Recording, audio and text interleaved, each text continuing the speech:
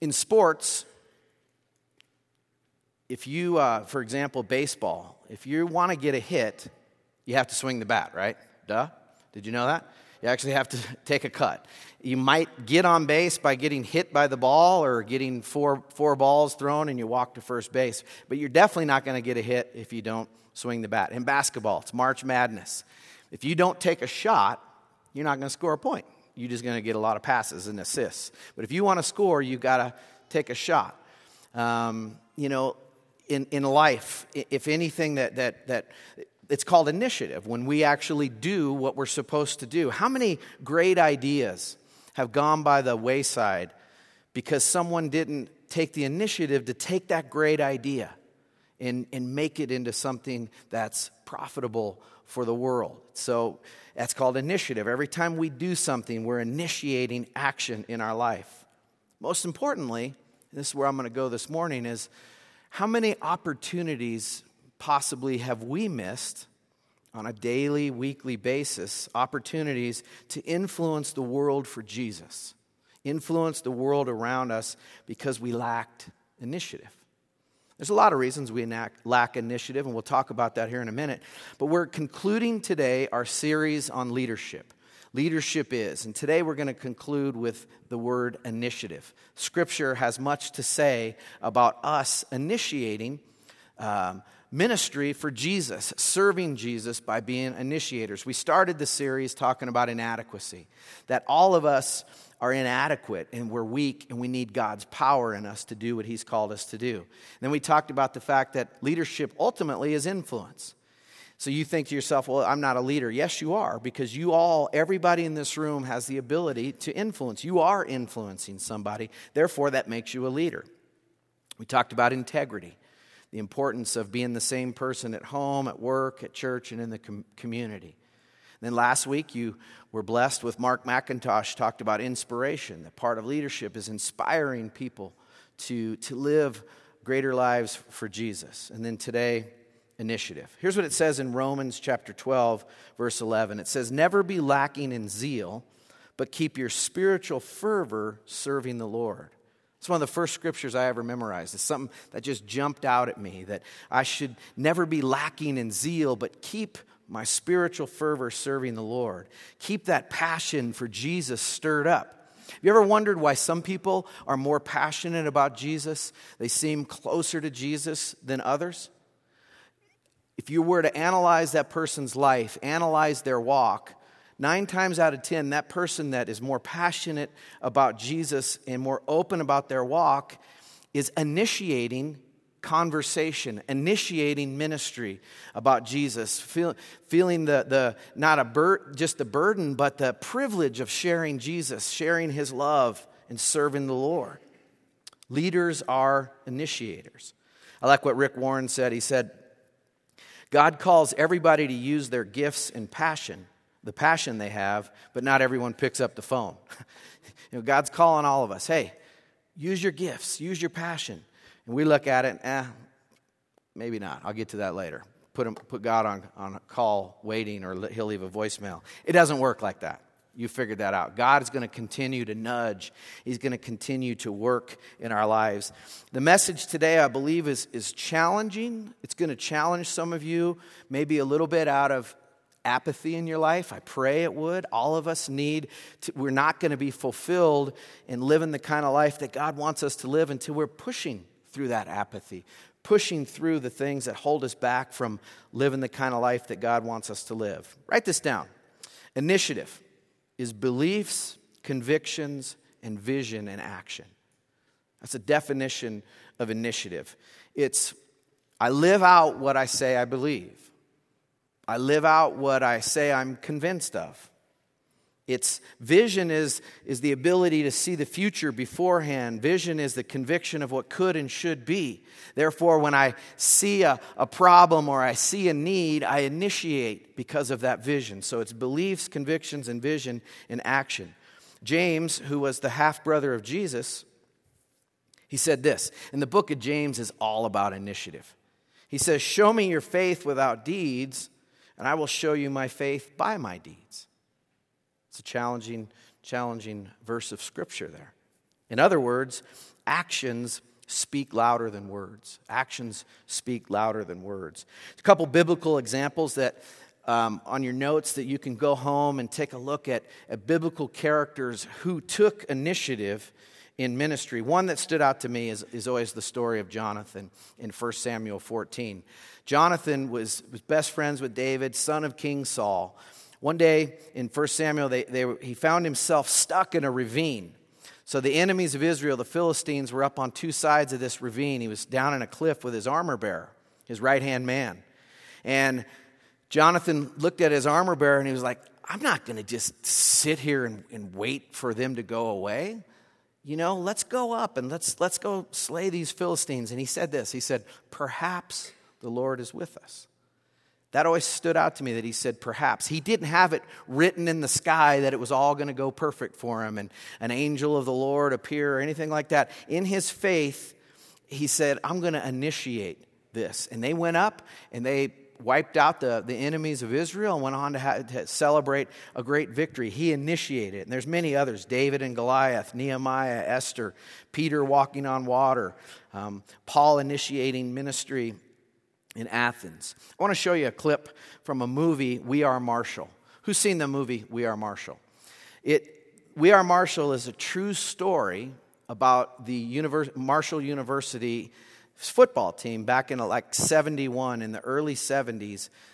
After their last game of the season, their plane crashed on their way home to West Virginia. That's where Marshall University is. All the coaches died, all the players died. And it's a moving movie based upon that and what happened and how does a university recover from such tragedy. So there was a handful of players who were injured who didn't travel with the team, and there was some freshmen. Back in this time era, you could not play if you were a freshman. If it was your first year of college, you couldn't play until you had been there 1 year. So the few of these players are like, man, they went to the dean of the school who was going to shut down the football program, and they said, we got to play. If we're going to heal as a community, we got to play. And so they petitioned the NCAA to be able to play freshmen. And so they had to, that means you're fresh out of high school, they're going to have a load of freshmen playing, but they wanted to play so bad. And so the dean starts calling all these coaches, would you like this opportunity, alumni, former players, and everybody's no way. They were all avoiding this. But then he gets a phone call from the character played by Matthew McConaughey in the movie about, I want to apply for being your coach. And so the dean drives all the way to where he's at. He had a good job coaching at another school. And watch this interaction between the coach and the dean and think of this idea of initiative, actions, belief, convictions in action.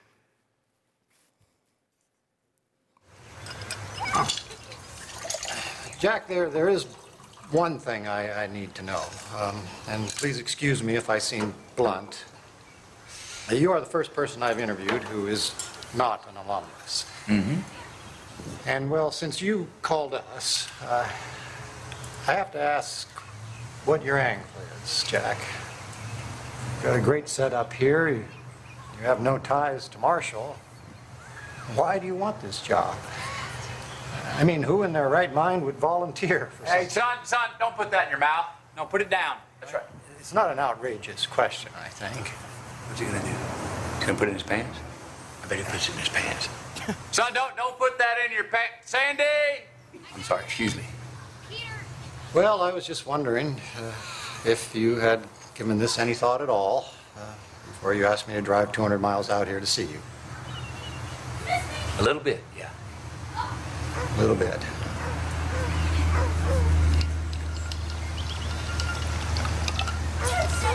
Well, all right then. I have a long ride home, and I should be getting on with it. You thank your wife for the lovely dinner. Are you sure? Yes, thank you. Okay. Thank you. Say, Don. You want to know why I picked up the phone? Is that it? Frankly, I do. It's not going to be complicated. Jack, I've had 4 months of complicated. I just need honest.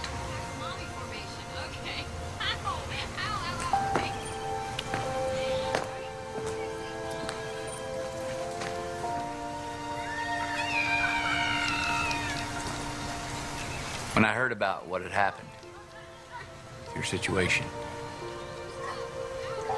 the only thing I could think about was the four of them. I thought about how much they mean to me, and about how bad it would hurt if I was to lose them. And then I thought about a team and a school and a town. It's got to be hurting real bad. And I thought, hell, maybe I can help.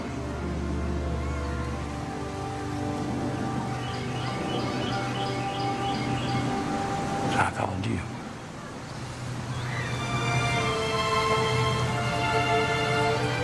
Yeah. I guess that's the only real why I got right there.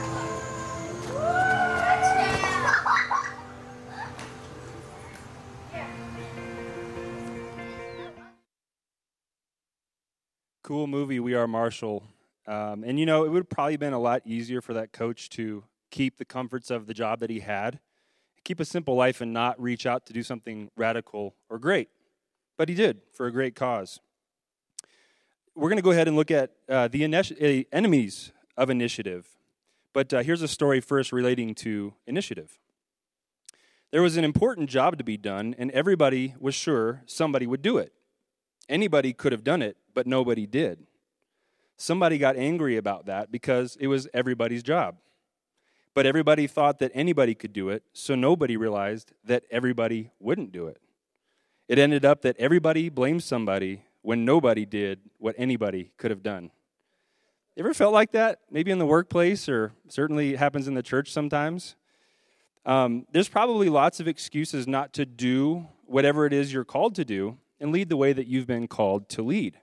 But let's highlight the three main culprits of initiating leadership. The first culprit or enemy of initiative is comfort and convenience.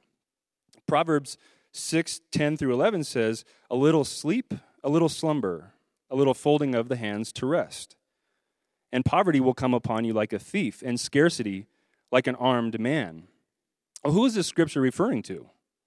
Well, if you back up a couple verses to verse 6, it says, "Go to the ant, you sluggard, consider its ways and be wise."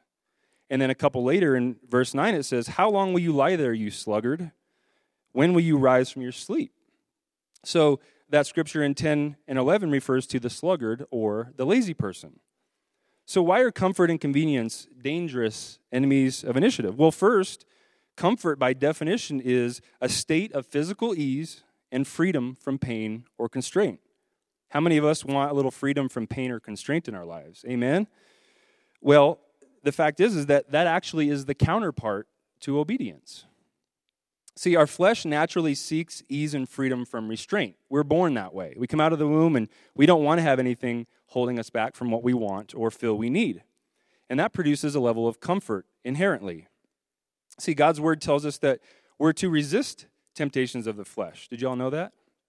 Romans 8:13 says, "For you live according to the flesh, you will die. But if by the Spirit you put to death the misdeeds of the body, you will live." And thus, comfort is the counterpart to God's will for our lives.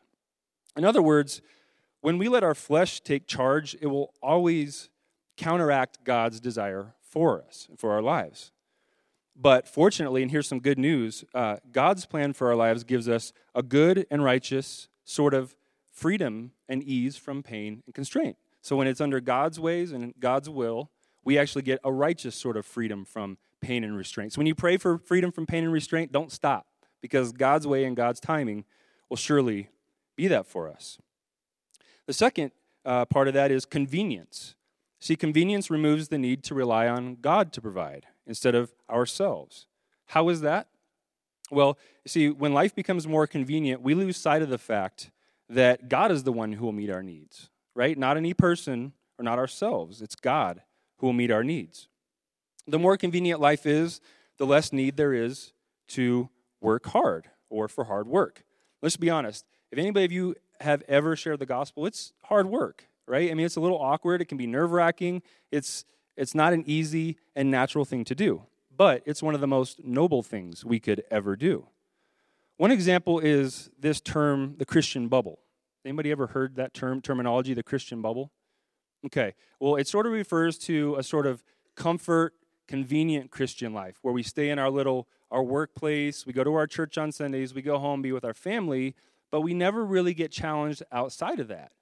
And it's a very dangerous place to be because sometimes we need to be challenged to get outside of our own comforts and convenience so that we can touch other people's lives. God will call us to be outside of that Christian bubble to do his work. So in Mark 10:25, it says, "Why is it easier for a camel to go through the eye of a needle than for a rich man to enter the kingdom?" Well, there's a common misbelief that money will meet all of our needs. And we all in here hopefully know that that is not the case. It's God that meets our needs. Second enemy of initiative would be laziness. We read in Proverbs 20, verse 4, says, "The sluggard does not plow in season, so at the harvest they look and they find nothing." See, work is good. Work is good. Some of you may disagree with that, but when you look at Scripture, especially starting back in Genesis, Adam and Eve worked in the garden. God didn't create the Garden of Eden and then crops and fruits and everything just sprouted up. Adam and Eve actually had to sow and reap in their harvest. So God created work. It was a very good thing. And so God intended for us to work and for us to produce a harvest or fruit of our labors, right? Rest is another good thing. In fact, it is actually a gift and a command from God to rest. Look at Leviticus 23:3. But see, laziness causes blindness, okay? Being idle causes us not to be able to see poverty coming, and that's what these scriptures are talking about. When we're not active in harvesting souls for Christ, what happens? The enemy gains a stronghold, and there's no lives that are changed and no eternal salvation being harvested. So it's important that we're not lazy. The third enemy of initiative is the fear of failure. Matthew 25:14 through 30 is the parable of the talents. How many have heard the parable of the talents before? Okay. Well, I'll share with you briefly. The centerpiece of this is part of that scripture, which says, well, let me back up a little bit. There's 3 servants, okay, in the parable of the talents, and the master of these servants leaves, and he imparts to each of them some of his talents. And by the way, in today's monetary units, that's about $300,000 is the equivalent to 1 talent. So imagine your boss going away for a time and said, "Oh, by the way, here's $300,000 or $600,000, or here's $1.5 million. Go ahead and steward over it," right? That's a big deal. So the heart of this scripture is, it says here, the third servant, he says, "I knew that you were a hard man, so I was afraid, and I went out and hid your talents, your gold, in the ground." See, they were all entrusted while their master was away to steward over these talents. 2 of them did great. 2 of them actually took the talents as stewards, and they multiplied them. But the one servant, he actually buried it in the ground. We got to remember that we're all stewards over God's resources. Amen? God's given us time, talents, and treasures to steward over, and we're supposed to be fruitful with them and not just piddle them away. Why did that one servant do so poorly, do you think? It was fear, right? It was fear over a God, and it says that, God, you are a God who reaps where you do not sow. So he was actually afraid, and that's why he buried the talents in the ground. Certainly something I think many of us can relate to. So what is fear anyway? What is fear? Here's an acronym that some of you may have heard before. False emotions appearing real. You ever heard that acronym for fear? False emotions appearing real. See, we put God in a box, and we go from thinking, God couldn't bring us out of our circumstances, to then thinking he wouldn't lead us to prosperity. I'm not talking about just financial prosperity. I'm talking about shalom, Old Testament peace, the fruits, the promised land, right? Just like Moses going into the promised land. That fear causes an idle mindset in which we feel we're inadequate. Scott spoke a few weeks ago on inadequacy. So I challenge you to ask yourselves today, what God-given treasure or ability are you burying in the ground out of fear? All of us have to some point. We have some time, talent, or treasure that God's given us that we're burying in the ground because of fear. So let's meditate on that this week. And Scott's going to go ahead and take it from here and show us how we can develop an instinct of initiative. Thank you, Brian. Give it up for Brian.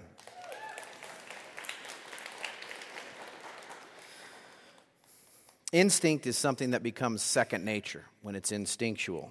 How do we do that? People who are initiators do three things. First of all, they put God's word into practice. You can write that down. They put God's word into practice. We need our minds sharpened by the Bible. We need our perspectives shaped by the Bible. We need our actions directed by the Bible, by His word.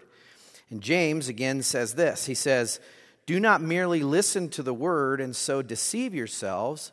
Do what it says." That's pretty point blank, isn't it? Don't deceive yourselves in just listening to it. It doesn't become real to you until you actually apply it to your life, until we do it. I can say that I believe that God knows best in every area of life, but it's those parts that I obey and actually apply to my life where I really do believe that. I mean, that's just the honest truth. Jesus said, "Why do you call me Lord and not do what I say?" Now, again, that doesn't mean perfection. That's why we started this series off with, we're all weak and we're all going to fail, but are we pursuing that type of life that is obedience to Jesus because we believe He knows best, that He actually knows what's best for our life, and that we want to honor Him, not just out of duty and do's and don'ts, but because we believe He knows what's best. Here's the truth. You and I include myself in this, you and I only really believe the parts of the Bible that we practice and obey. We really only believe those parts. Let me ask you a question. Trite question, but trite questions are sometimes good. Do you believe that this book is really God's word? Do you really believe that He inspired it, that it's His instruction manual for us to find Christ, to know what our lives are about, to know what our purpose is? Do you believe that? If you say no today, or you're unsure, I would love to sit down and talk with you and just tell you why I believe personally that this really is God's authoritative, inspired word. We believe that at Novation Church. This is God's word, and it guides our lives.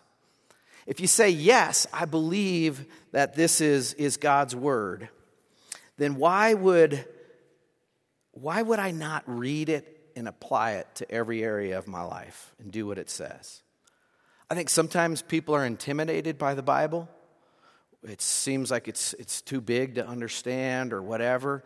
Don't let that be something that holds you back. You got to start somewhere in everything, and you begin to learn and grow. That's why we preach the Word every Sunday. That's why there's classes. That's why there's home group. That's why we're going to take time to go through the book of Acts together. It's always centered around the Bible, and start somewhere. Sometimes we're just lazy. But listen, there are so many opportunities for us to hear and read the Word of God with smartphones, YouVersion app, etc., etc. It's the Word of God is at a touch of a finger right now for all of us. So would anybody in this room, if you were going to build a house, would you have a builder who didn't read the plans, didn't read the architecture, didn't read the blueprints? Would anybody have a builder do that? Or maybe even you had a builder who said, yeah, I'll read it. You know what? I think I'm going to do something else, but thanks for letting me build your house. Well, the point on that is none of us would. And if we believe that this is God's blueprint for our life, let's read it and let's apply it and strive to do what He says for us to do. People who initiate, people who are leaders, people who initiate ministry, read the Word and they ask this question. When you read a passage from the Bible, don't just read it to read it. You ask yourself the question, so what? Every time you read the Bible, so what? What am I supposed to do with what I just read? What behavior is the Word calling me to change? What attitude? What promise is there to hold on to? What is it asking me to have hope? Where is God asking me to obey? Always ask that question when you read the Word. So what? It's an important question to ask. What am I supposed to do with this? Some of us in this room honestly need to stop searching for God's perfect will and do what you know to do already to do today. You already know the word. So do what you know to do today and let God sort out the rest for tomorrow. Sometimes we wait around and we don't initiate anything because we're waiting for this big, huge deal, or we're waiting for the writing in the sky to happen. Do what you know to do today. Do what you know this book already teaches you to do, and you'll know as you follow on. We had people go on our Dominican Republic mission trip at the beginning of the year. And there were several folks who were stepping out for the first time to initiate ministry, stepping outside of their comfort zone.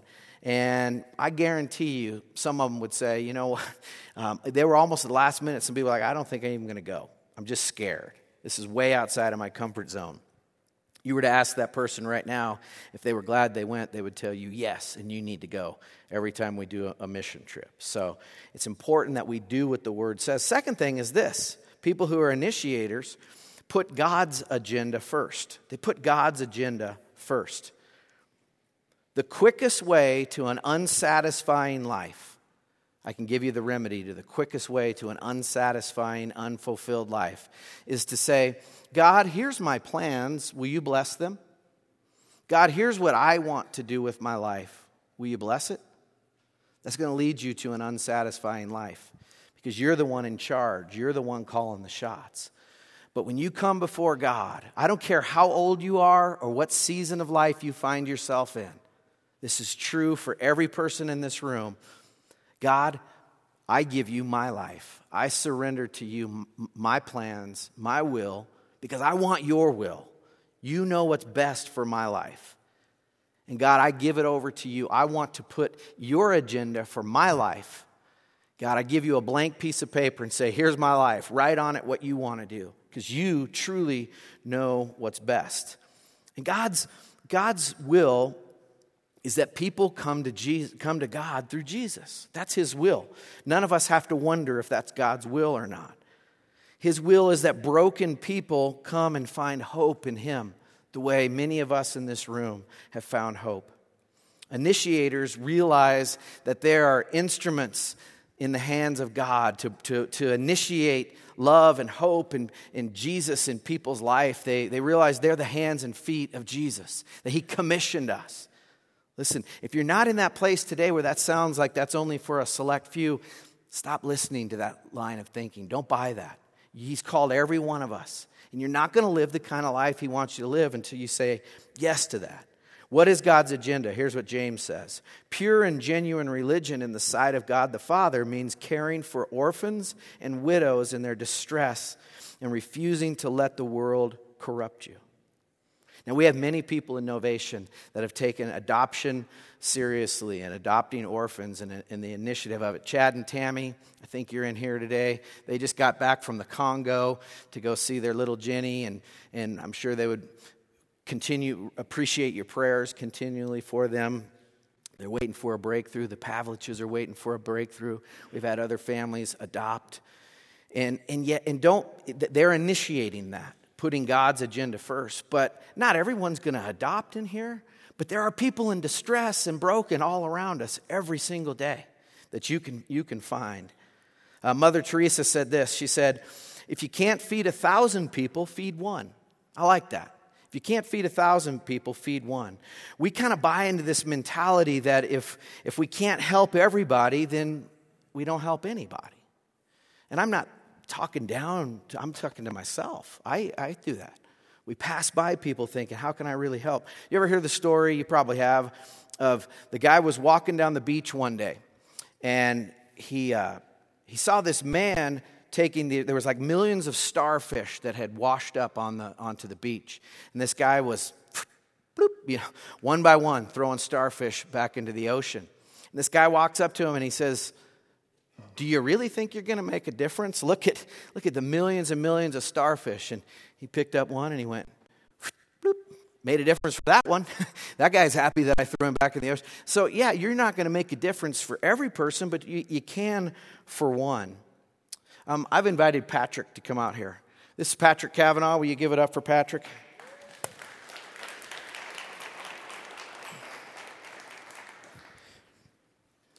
Patrick had a pretty cool story that happened last fall. I even had to kind of remind him of this, but we don't get jealous, but he invited Steve Craig and I to go to the Bronco game with him and Ethan, his son. And we got to go out on the field before the game and hold the flag and see how big these guys are, and it was a kick. It was a riot. But when we showed up to Patrick's house to go to the game, which he had invited us to, he's never late for a Bronco game, right? You're a true Bronco fan. You're never late. He invited us to come to the game, and he was a little bit late. Me and Steve were kind of wondering what's going on, and he showed up all quick and told us this story. Does this thing work? All right. You gotta eat it. I was telling Scott before, I hope the mic doesn't add 5 pounds. But I remember it was, we were on a schedule. I don't know if you guys ever seen the flag ceremony for a Bronco game, but, we were chosen to do it, and my son, crazy excited. It was after church, so we were on a pretty tight schedule, but I remember thinking I wanted to get one of those GoPros that I could wear on my hat to be able to record this opportunity. And so we're leaving church, and we're hustling, and we're going to Walmart near our house.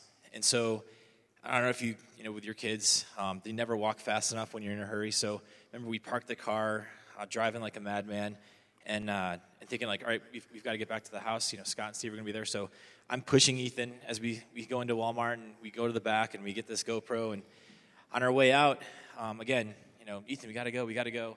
And I remember leaving Walmart, and I looked over to my right, and there was a young man that had been worked over. His face was just, somebody, beat him up pretty good. And so just a lot of just scabs, and without getting graphic, he was in tough shape, and he caught my eye, but I'm thinking, all right, we got to go. Like, they're going to be at the house here soon. So we're going back to the car, and the whole time I'm thinking, man, I really should probably help that kid, and I'm realizing now when I tell this story, but I'm arguing with God. I'm like, no, I can't. I'm in a hurry. Like we've had this thing planned for a week. Another 10 steps.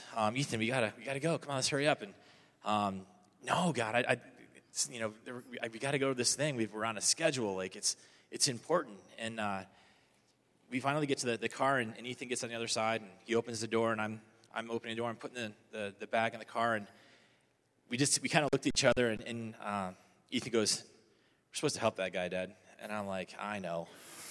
And so I'm like, all right, well, we got to run back. And so we slam the car door, and again, I've got Ethan, my hand in the back of Ethan's back, and I'm hustling. I'm like, Ethan, we got to go. Let's go see what this gentleman needs. So we come up to him, and the guy was kind of looking down with his back against the wall, but I was just like, hey, can I help you? And he just kind of looked at me this guy was tired, and he told me that the night before he had gotten beat up, and he had gone to the emergency room that morning, and he was there for a while, but they couldn't help him because he didn't have insurance.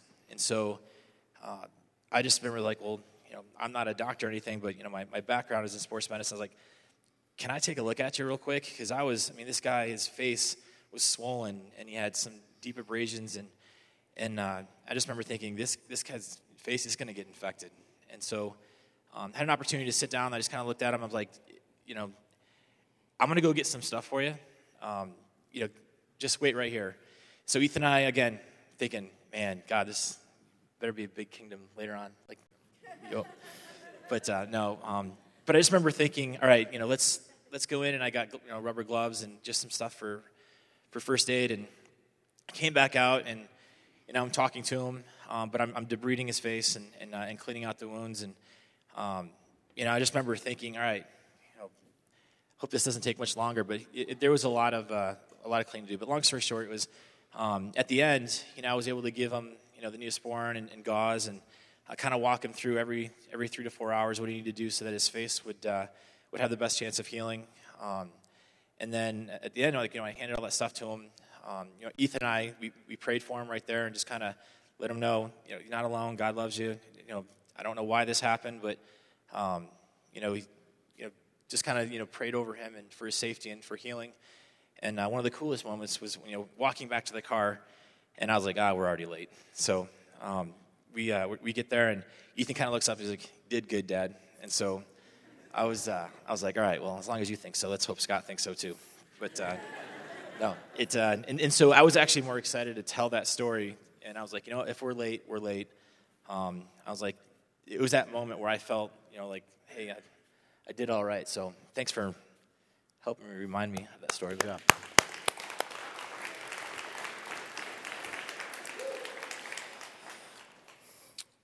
Let me conclude with this.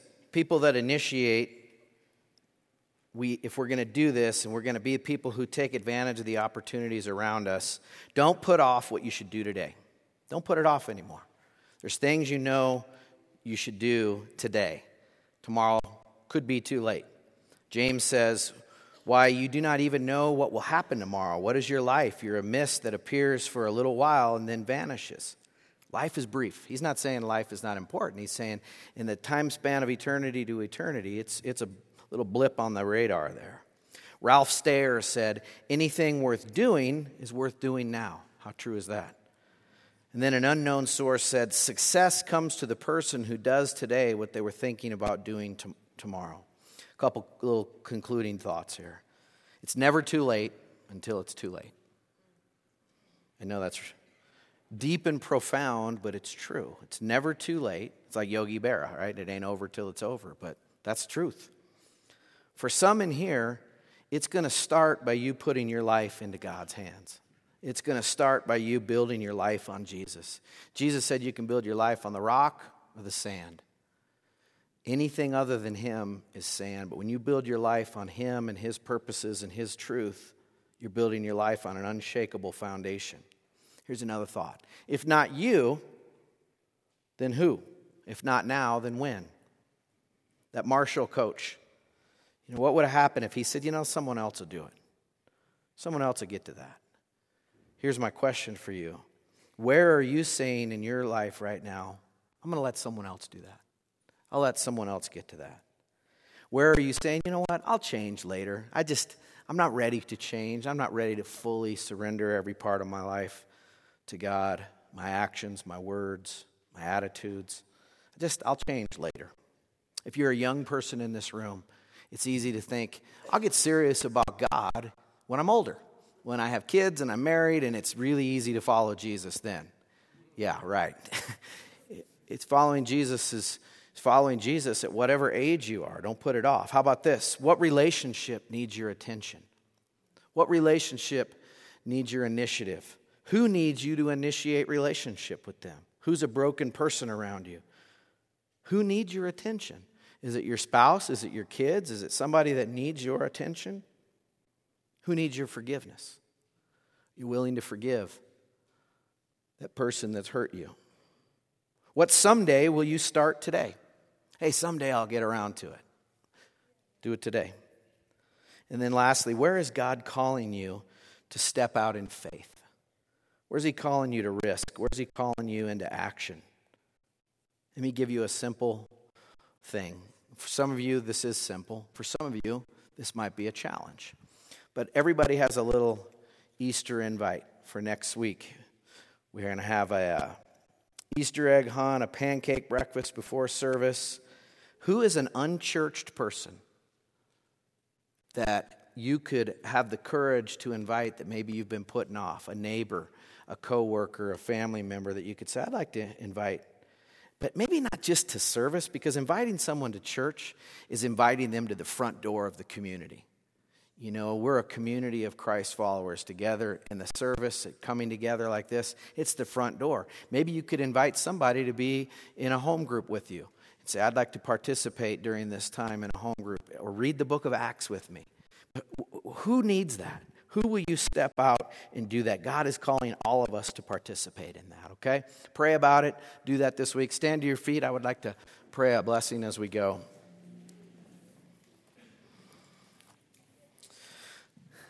Father, I thank you for your truth. I thank you for Jesus, who is the way, the truth, and the life. Thank you for your word.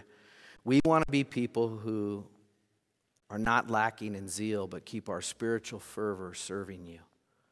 So God, challenge us in the areas of our lives and our hearts where we're lacking that zeal, we're lacking passion, we're lacking just straight up obedience to you, God. I thank you, Lord, that you have our best interests at heart always, and what you tell us to do and not to do is for our good and for your glory. So, Lord, we love you. We pray that you would use each one of us as instruments in your hands. Be your hands and feet into this broken world, we pray. In Jesus' name, amen.